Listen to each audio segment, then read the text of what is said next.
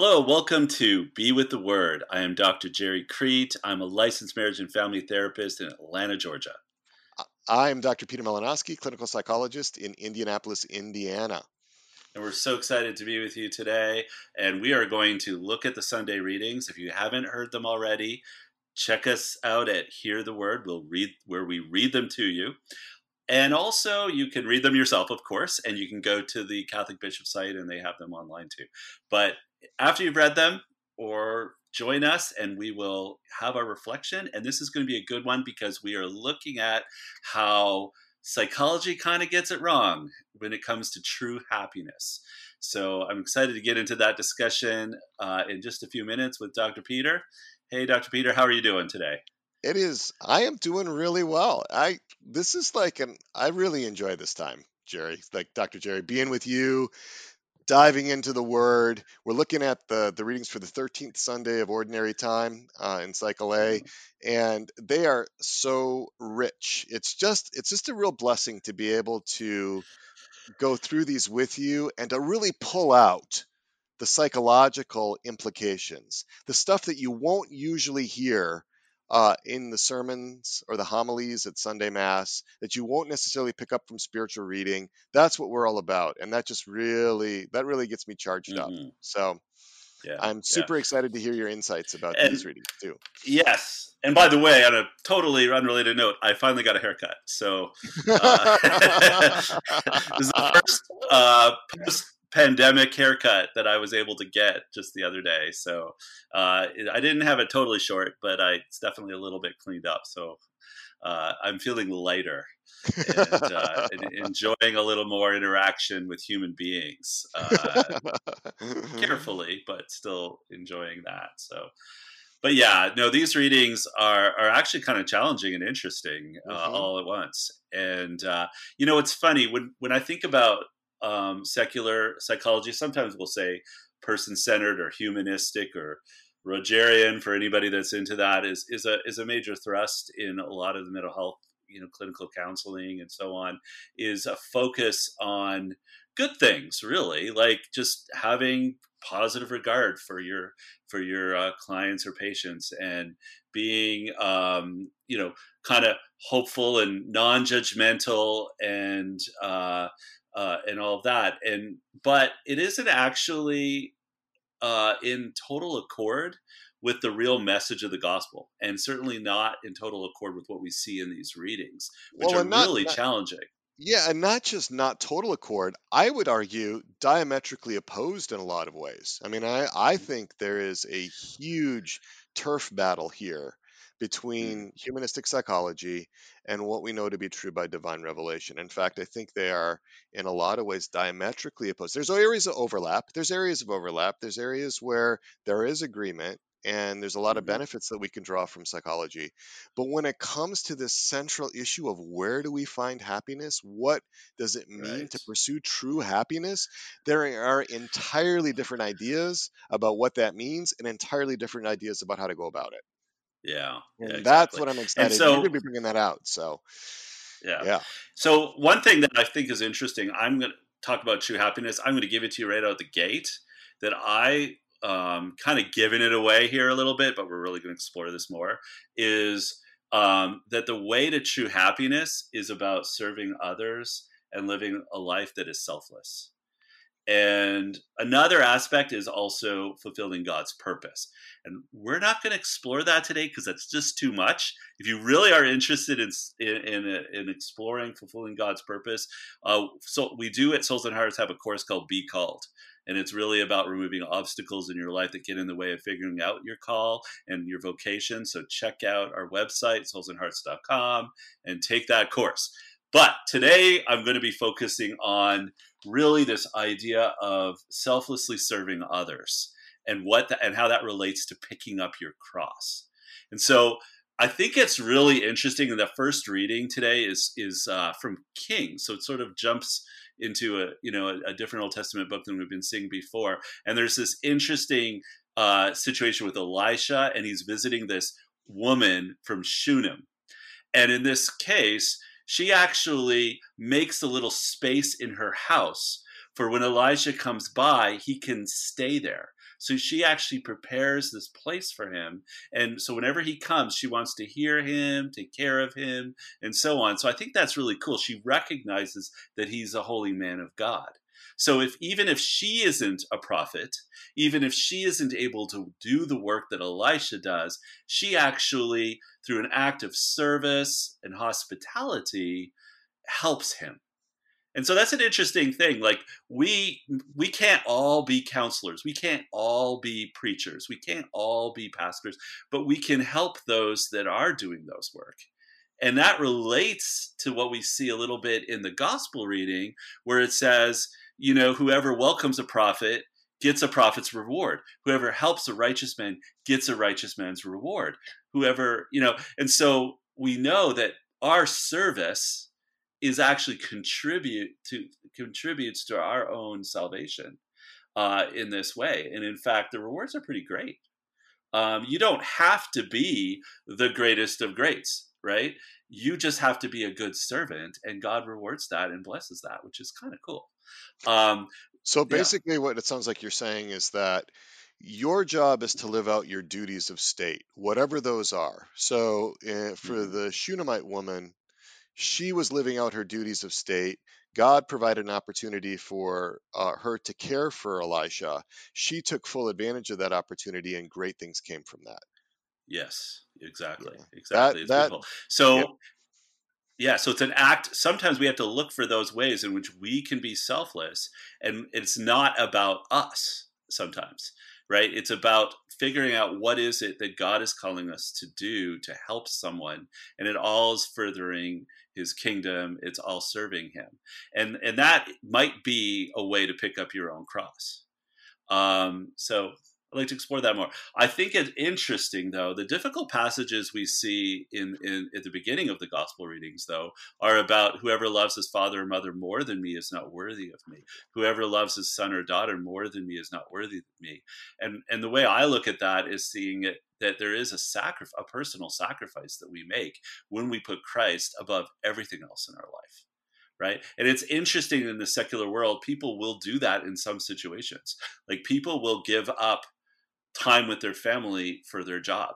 People will give up sometimes, like for military people will go overseas and serve, and therefore they're sacrificing their time with their family in order to serve this purpose, this great good purpose, right, of serving the country and so on, going to war or whatnot, and they're willing to do that. So what I think is interesting is I feel like in this gospel, Christ is calling us to say, are we willing to make some difficult sacrifices for Christ, even if it means, not as much time with your family, or not, or some other ambition, some other, maybe it's for money, maybe it's for comfort, but we're giving up something in order to serve God. And that is a difficult message for most people, because most of us want our own. We want to have security, financial security. We're focused on our families. We're focused on ourselves and our own little worlds, right?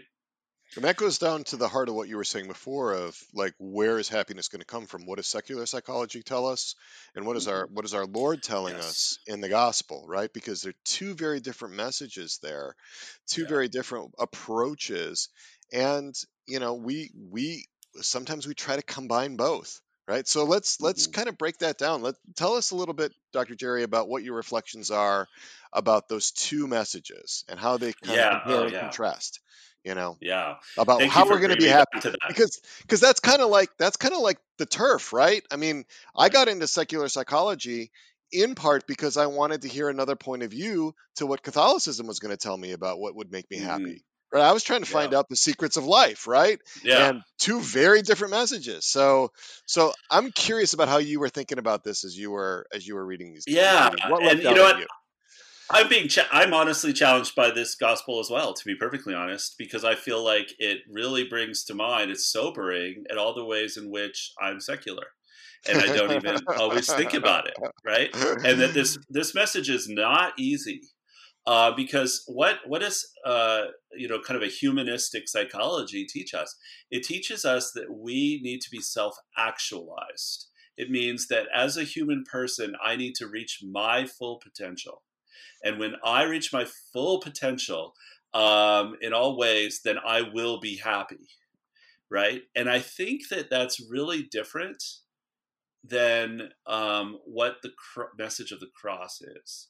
Because the message of the cross says that in a human way, that in a secular, worldly way, I may actually lose things. I Yeah, may have to give up an aspect of my life right, in order to serve God, right. which feels very different. I mean, there's an element. I mean, that when you live in conformity to Christ, you are personally transformed. When you are becoming, sanctified through the process of sanctification, you become more conformed to Christ, and in fact, you find true meaning in that. You find your real purpose in that, and that becomes just powerful and transformative. But there's this aspect of the day-to-day reality that you're giving up some things for that, right? Like you could be I don't know, I'm thinking, what are ways that we do give up things as Christians? Sometimes that's our time, maybe because we're focusing on prayer, or maybe it's our time because we're focusing on some act of service, some charity, some project that doesn't give us immediate benefit in a secular way, but is building his kingdom or serving one of his children. I mean, in that line, and whoever gives only a cup of water to one of those little ones, that is an act of service for someone else, and yet he'll get a reward for that. Seems like a small thing to do, but a huge reward. But we won't even, sometimes I think we won't even do that, Right. right? Right. Oh no, I think I'm thinking about people's jobs and certain ethical or moral dilemmas that they find Mm, themselves in. Sometimes, we may have to give up a position because, it demands that we do something that would be considered unethical, or right. immoral, that would violate natural or divine law. I'm thinking Mm, of, some of the challenges that pharmacists have, being forced to dispense, abortifacient birth control pills and so hmm. forth. So, I mean, there are times where the sacrifices to be a Christian are great, and I think in our culture and the direction it's going, they could well become greater. So Right. like as it becomes more and more hostile to traditional morality, there's more and more potential for difficult decisions to have to be made, between Christ and what the world would say would make us happy.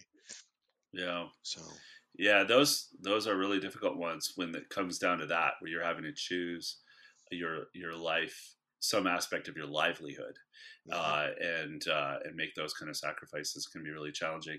It's interesting.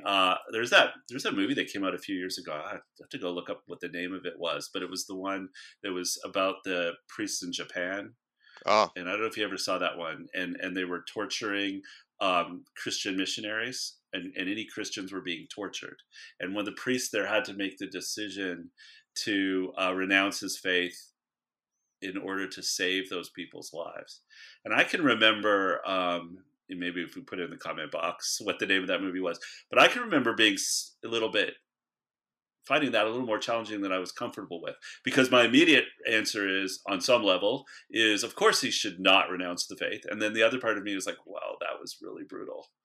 So sometimes, though, if you really look at the gospel, it is kind of saying you're not to renounce your faith, right? Even if well, even not if it just means kind of. death. It's very clear, right? It's not kind Yeah, of. It's like there's no equivocation about it. It's just boom, this is it. And yeah, and that's why the cross is, and later it talks about the cross being a stumbling block to Jews and a laughing stock for the Gentiles, right, right? Like it is not something that you are going to be able to understand using unaided human reason. You are not going to be yeah, able to get there by your own lights, your natural lights of your own human reason. We absolutely require divine revelation, and we require the virtue of faith in order to live out the demands of the gospel here. And it is yeah, it is a hard road, people, and we don't do right, ourselves any credit if we mince words about that. We've got to be really honest about that. So that So is a major difference with secular psychology, which would tend to say find the easier path, find the way that would have the least harm to anybody, as opposed to um, do the thing. What we're saying is do the thing that might be a sacrifice, right? Because of a greater purpose, because you're serving God.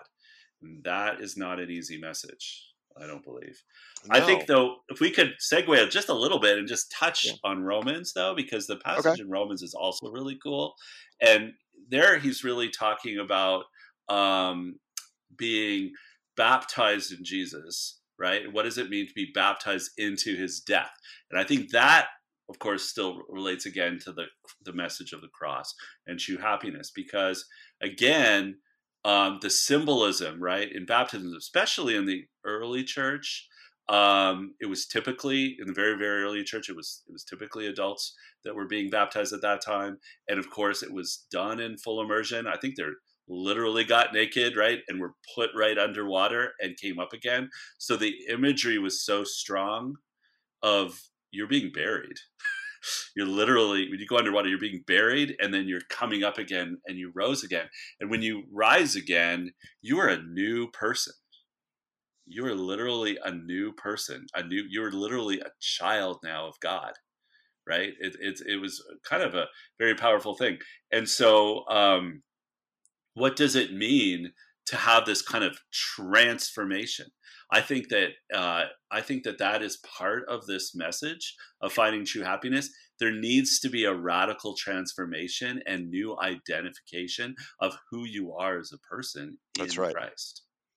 Well, that's Um, part of that whole gospel message, is that this is not just a radical message about God and God's love. It's a radical message about who we are in relationship to God, beloved sons and daughters.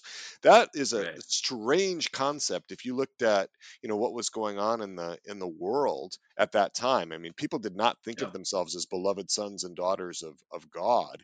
That was radically different message. So Right. huge costs in a sense, right? Huge Right. asks for, or at least potential asks for sacrifice, but huge unimaginable rewards in terms of what lies in store for those who Mhm. actually follow this road.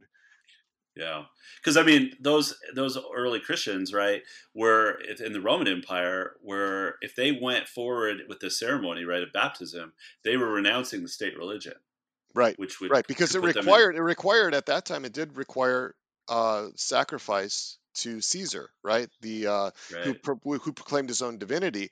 And remember, this is Paul's letter to the Romans. In a few short years, we're going to have Emperor Nero burning Hmm. Christians, lighting up the paths of Rome with the burning bodies of Christians. These were real and immediate concerns, the costs being extremely high, martyrdom being an extremely likely possibility for those that took on the wonder and the beauty and the awesomeness of the faith, in those first century times. So it's like, Hmm. wow. And we think about, like, the risks that they ran, when it would be so easy to compromise. It would be so Yeah. easy to try to have one foot in the world and one foot in the Christian camp. Right.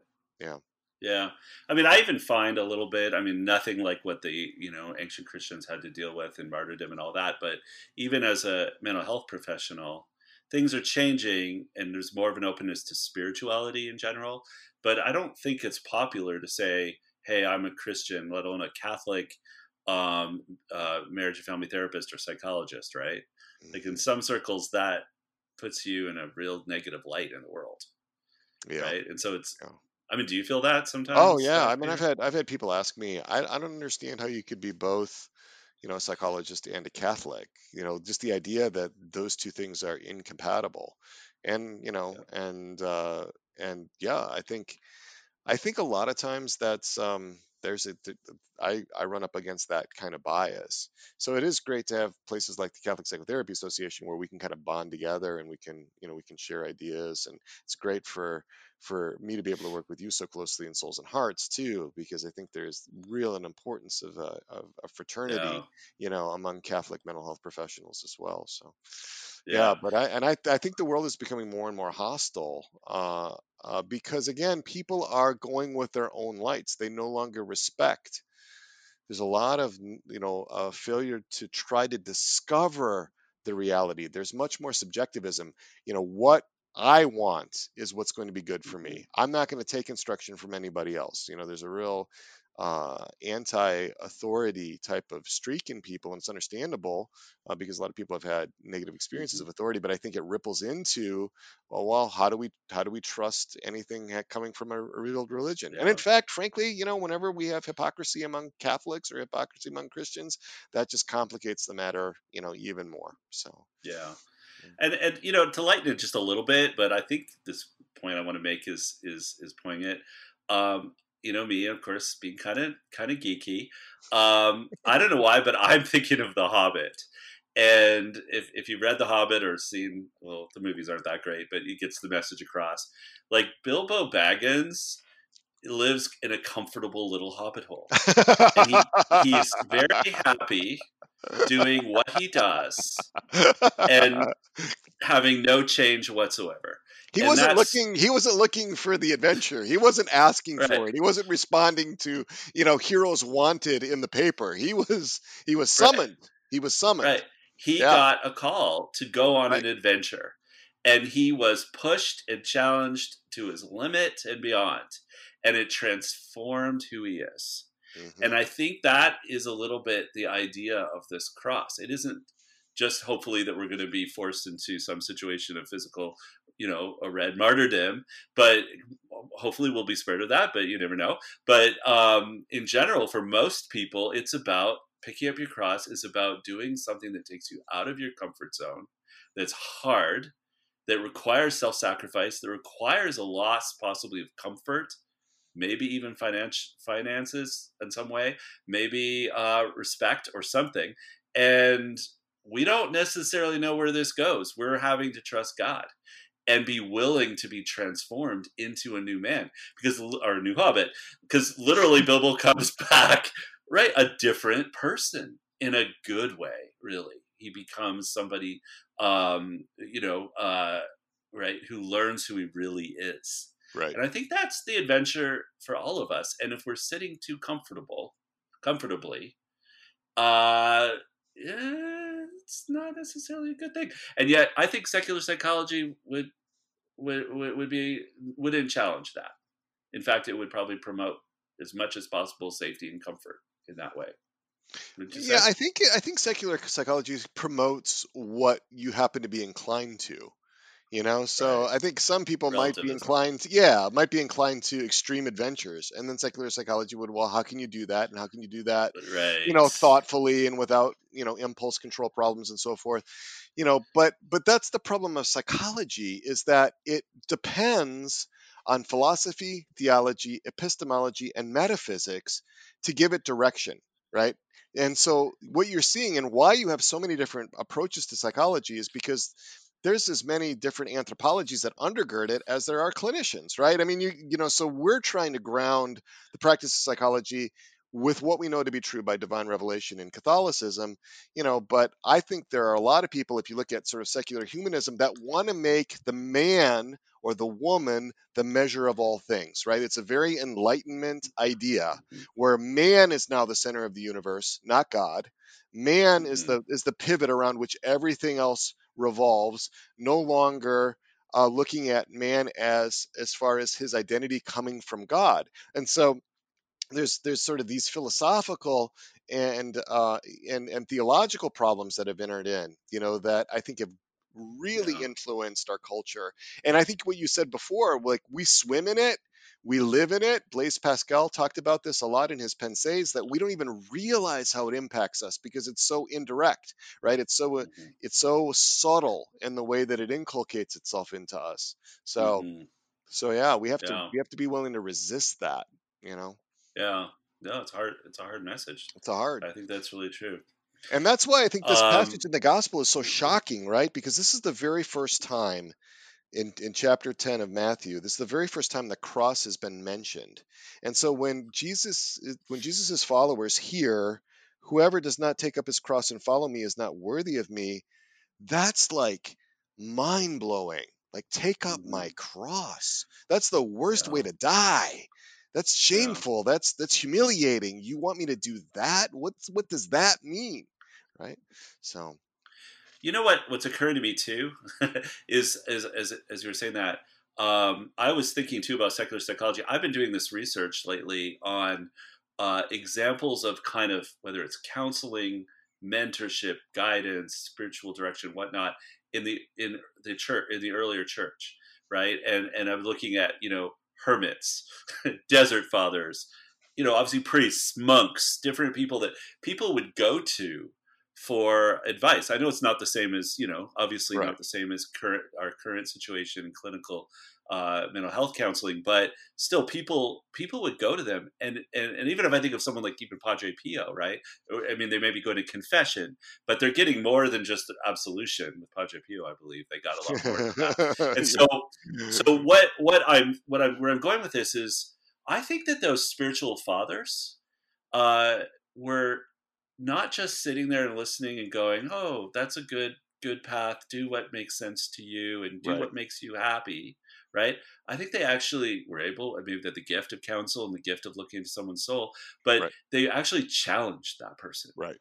Right. Right. and challenged them to think about God's call in their lives in a way that was not easy. And I think people sought that out. In fact, right? And of course, these desert fathers and hermits practice asceticism, which is all about sacrificing comfort and so on in order to draw closer to God. So that kind of takes me a little bit to the takeaway that I was hoping to give here, or action item, I should say, for today in terms of what you can do. And I was thinking we all could do something that was selfless. Maybe something that helped others. Obviously, we could do an ascetical act of some kind, a self-sacrifice. But I was thinking more about doing a selfless act for someone else to get in the habit of serving others.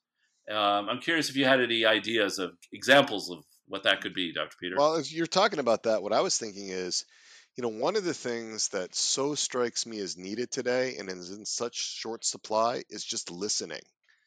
Just Uh, listening to another person and really hearing them, even if what they're saying is hard for you to take in. It yeah. might be a disagreement, but you're really trying to understand where the other person's coming from, not interrupt them, not come down on them, but really try to create that space to listen, which is harder than people think. It's harder than Hmm. people think, because it's so tempting to get in there and want our own points to be made, or want to suggest that they could think about it a different way or whatever. But just to really listen, because that actually can be pretty taxing, especially if the other person is not somebody who you really like that much. Right. Right. That was one I thought love that came that. to me. I love that. That's a sacrifice of your own, will in a sense, or your own Right. whatever your ambitiousness in the conversation. What I was thinking about something like actually going out of your way to be more conscious about letting other people go first. Whether that's I'm thinking driving. I don't know. Maybe I don't know if it's the same in Indiana, but in Yeah, well, you're Atlanta, in Atlanta, people are aggressive. They cut you off everything. And what would it be like to let people through?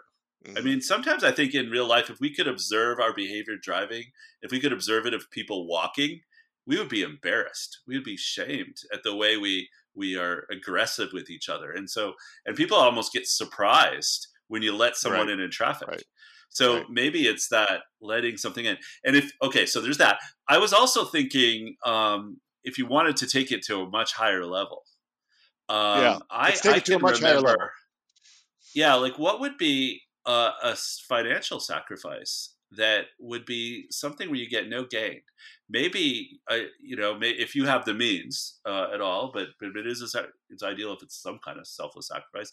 But maybe giving a little bit of money to a young couple that is trying to start a family or to buy their first home, so they could put it down for their mortgage. That would be a big selfless act. Um, Finding somebody, like maybe I can't be obviously a pastor of a church, or I can't be a preacher or do this apostolate, maybe because of my work or whatnot, but maybe I can give in an anonymous or selfless way to somebody else to help them in their work. Because in this gospel, it says, you get the prophet's reward for that, Right. which shouldn't be just carrot stick motivation, but really picking up your cross motivation, conforming to Christ. Wow. Yeah. Sound good? That sounds great. It's something that you can pray about too. It's something that you can ask God. Is there a sacrifice? That can be kind of a scary prayer, right? Is there a sacrifice that you're asking Mm-hmm. of me? To really take that to prayer, take that to your confessor, take that to your spiritual director if you have one, and really Yeah, see if there's something there that you're being called to do, because we want to make sure that these conform with what God would want us to do, and not just yeah, something that we might come up with that isn't so much in His plan. So, yeah. um, yeah, I would throw out too, if there's something you're struggling with, maybe it's eating too much, drinking too much, or something, or watching too much television, video games, to make the sacrifice of not doing that, but not just for whatever gains you might make out of that, but also saying, I'm going to give up, let's say, television tonight, and instead I'm going to pray for this person in need. So in a way, I'm offering that sacrifice, that selfless act for someone else's intentions before God. Just a thought. yeah, love it. No, All right. that can be really powerful. That can help with the Right. motivation, right? So, Yeah. Yeah. yeah. Well, listen, Dr. Peter, it's really great to see you today. And I've enjoyed it. Kind of got dark. It was beautiful and sunny earlier, and I think I missed it. Atlanta weather at this time of year is unpredictable. It can be sunny and beautiful 1 minute, and then pouring rain the next, and then sunny again. So I don't Yeah. know, how are things going for you, and It's how's hot. the It's farm? hot. It's getting hot. Well, we haven't had any rain in the last 7 to 10 days, so I'm going to be watering. But it's been beautiful. It's been nice. Crops are going well here, so we're trucking along. We're trucking along. So Nice, nice. Well, guys, thank you for joining us this week. We hope you enjoy, got something out of our readings, these rather challenging ones. I think we all need to be challenged sometimes. Obviously, by Christ's message is not easy, but we're here together to create community. I hope that if you get a chance, you will check out Dr. Peter's podcast, Carpe Diem podcast, and the adjacent community that he's created. Did you want to say any quick little thing about that? just quickly about that, yeah. I mean, this theme of grounding psychology in Catholicism, that runs all through the Coronavirus Crisis Carpe Diem podcast and the Resilient Catholics community that's around that. That's what we're all about, and that's actually what Souls and Hearts is all about too, right? If you wanted to just get secular psychology, you go anywhere for that. It's all over the internet. We are really trying to make sure that we don't that we are faithful, and that we're taking the best of psychology too. We don't want to neglect the goods that are in psychology, nor do we want to neglect the treasure of the faith. We want to bring those two together in a way that is really harmonious and that Mm. brings us to living better. So it doesn't have to be an either or thing, it can be a both and thing. So I love it. So check that out. We also have, of course, our weekly blogs and this show and other courses available for free, and the course for couples and pornography addiction. So join us for all this cool stuff in Souls and Hearts. We're so excited to be on this pilgrimage with you, and look forward to you next time. Until then, be still, believe, be be loved. loved. Take good care. God bless you all.